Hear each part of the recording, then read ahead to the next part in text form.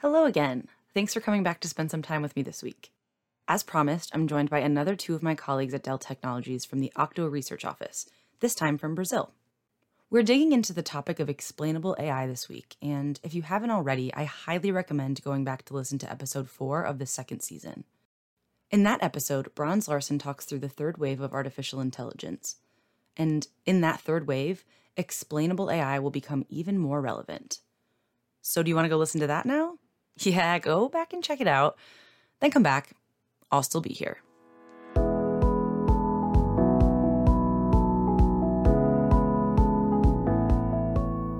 One of the roles that explainability will play on AI, on artificial intelligence, is really in this trust for artificial intelligence solutions.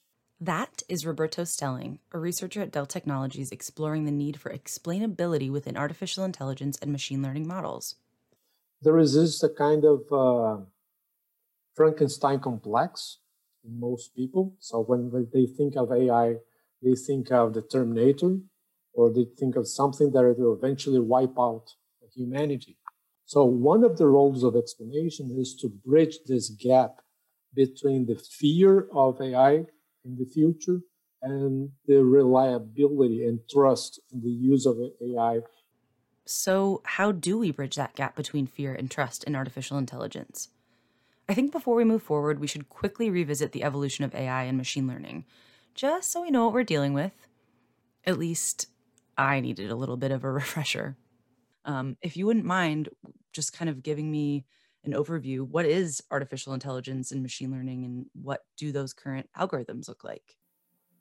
Okay, so when we talk about artificial intelligence in this context, we're usually referring to the use of machine learning within artificial intelligence solutions. Machine learning is an area of artificial intelligence that uses a set of methods that learn answers from data. And it's a big shift from traditional programming.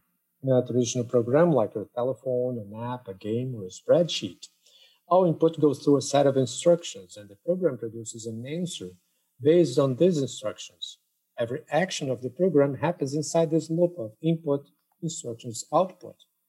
I'm going to need to stop already because as a non-programmer, I needed some time to sit with this idea and find a relatable, tangible, non-computer-based example of what traditional programming is in the context of, as Roberto said, input, instructions, output.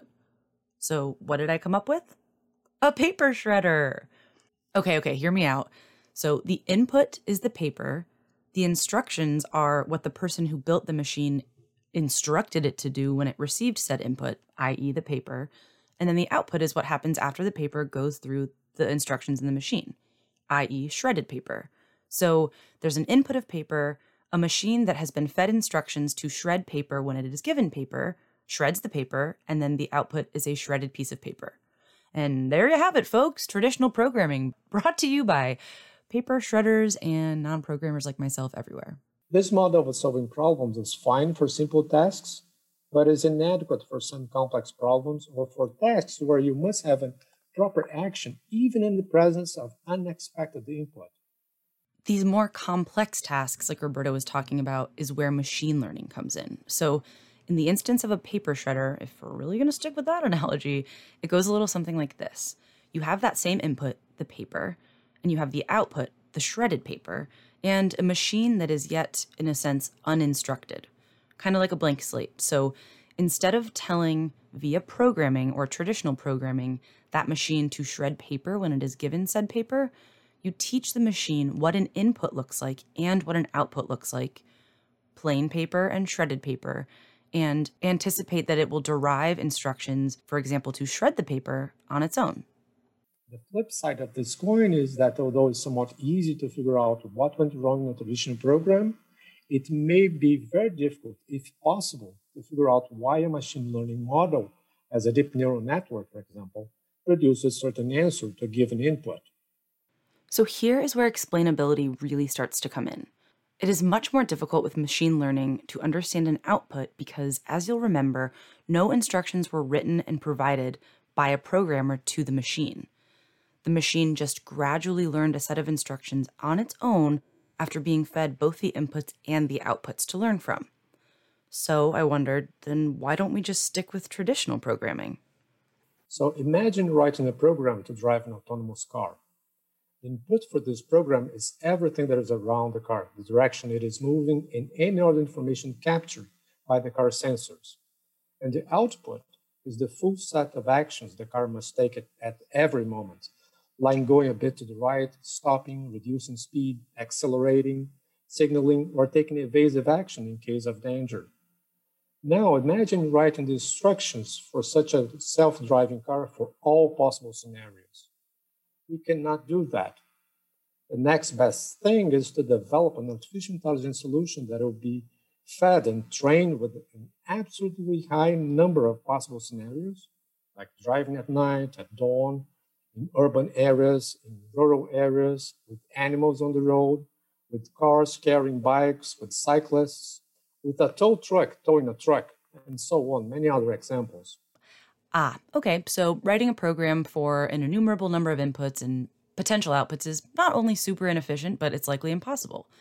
But if we can't figure out what goes wrong if something does go wrong, do we have to understand what's going on behind the scenes, or is it okay to just accept the outcome? So the thing, Kelly, is that some problems are much less sensitive to the lack of explainability. That's Adriana Prado, another researcher at Dell Technologies and a close colleague of Roberto's who is also investigating the concept of explainable AI. I recently conducted a study on this topic, and what I realized was that there is no consensus actually in the literature about what explainable AI is exactly. But in my view, the best definition I found is that explainable AI, or XI for short, is the idea of creating AI algorithms capable of explaining their rational and decision-making process in a human understandable way that is with a clear sequence of logical arguments. And why exactly do we need this clear sequence of logical arguments? So what if the AI algorithm leads the auto-driving system to make a mistake and put someone's lives in danger? How could the developer of the system or an authority investigate what went wrong if we do not understand the internals of the algorithms? At a certain point, autonomous cars will drive better than humans. But then again, if and when an autonomous cars make a bad decision or mistake, we will need to understand why it made the mistake, minimally to prevent it from happening again, but also for ethical, regulatory, or liability issues. And these ethical issues Roberto brings up highlight yet another serious need for explainability in AI algorithms, which, luckily for me, Adriana went into a little further. And XI is also very much related to the term responsible AI, which refers to an AI that also considers ethical and fairness issues, as Roberto mentioned before. And the idea here is to be sure that there is an auditable and provable way to defend decisions being made by AI algorithms.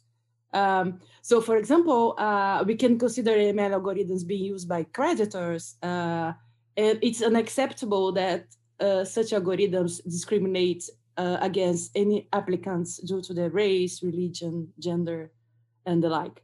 So, embedded explainability can help us get to a point where, instead of you or your loan officer wondering why you are not approved for a specific AI-powered loan application, explainability can pinpoint exactly why you received that rejection.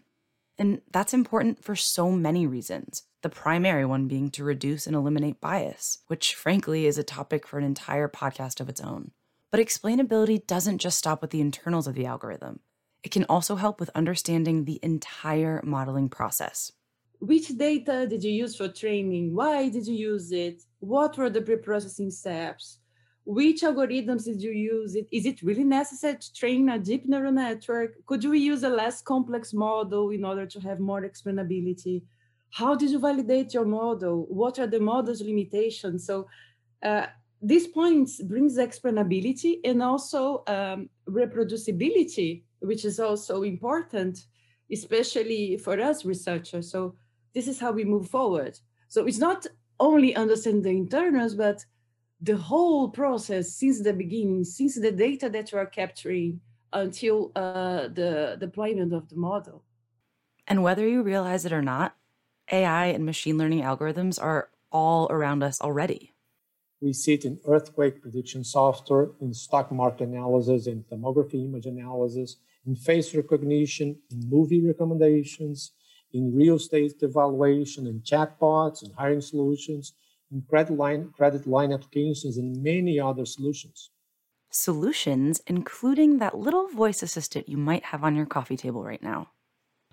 So some weeks ago, for example, I was surprised by seeing my son playing with Google Assistant because the assistant gave answers that only make sense in Brazil. We have açaí in Brazil, and commonly we put like with granola on the top.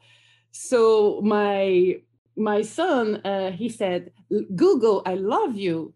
And then the assistant said, "You are the granola of my açaí," like this. So this was so amazing for us. So we had a lot of fun together, just enjoying the answers that the Google Assistant was giving to us. Yes, I know. This is certainly a more fun and less serious example of AI's involvement in our lives. But Adriana made sure to drive home the point that AI has far, far-reaching potential to improve our lives beyond just our voice assistants telling us they love us. However, it cannot help us to truly improve our lives unless we trust in those AI solutions. And how do we get that trust? Yup, explainability. So what I believe is that our society will not trust AI systems until we demonstrate clearly that they perform well and pose minimal risk to people's lives, especially for systems now being applied in crucial areas of society like justice and health. And if you're still not certain or fully trusting of AI, even with this notion of explainability being applied across the solutions, think about this, a quote from Adriana and Roberto's colleague.